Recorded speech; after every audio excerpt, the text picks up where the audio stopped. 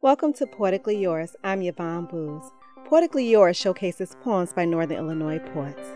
This week features Christopher D. Sims. His poem is called When You Say Juneteenth. We celebrate Juneteenth officially now across the nation. We people of African descent have been waiting, have been anticipating. We are the descendants of the Black Texans who one day found themselves free after the North claimed victory. After Abraham Lincoln signed the Emancipation Proclamation, we wear red, black, and green to remember. We enter the coming days giving thanks and praise to who this country once enslaved. In our communities, we claim joy and unity, togetherness, stories, the glory of being Black people. We are celebrating freedom that was long fought for. We are celebrating a liberation our ancestors have died for. Imagine being in bondage in Galveston, Texas in the 1860s and learning that you are now free. Imagine what that experience has done for the psyche of you, me.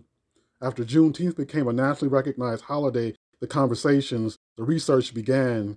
Juneteenth was new to many, but not to the people of the sun. We can drum, we can sing, we can gather, we can celebrate, but overall most of us are still in the same state of poverty, of mass incarceration, of injustice, of inequity.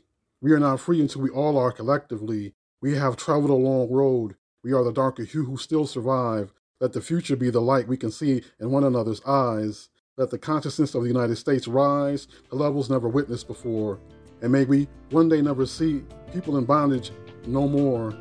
May the youth continue to learn, be able to open their history books and see pages documenting such an important date, because learning our history, our culture is how we relate, how we avoid making the same mistakes. When you say Juneteenth, you are giving praise to the spirits of the slaves whose names and spirits were engraved when this country was made. For Poetically Yours, I'm Yvonne Booz.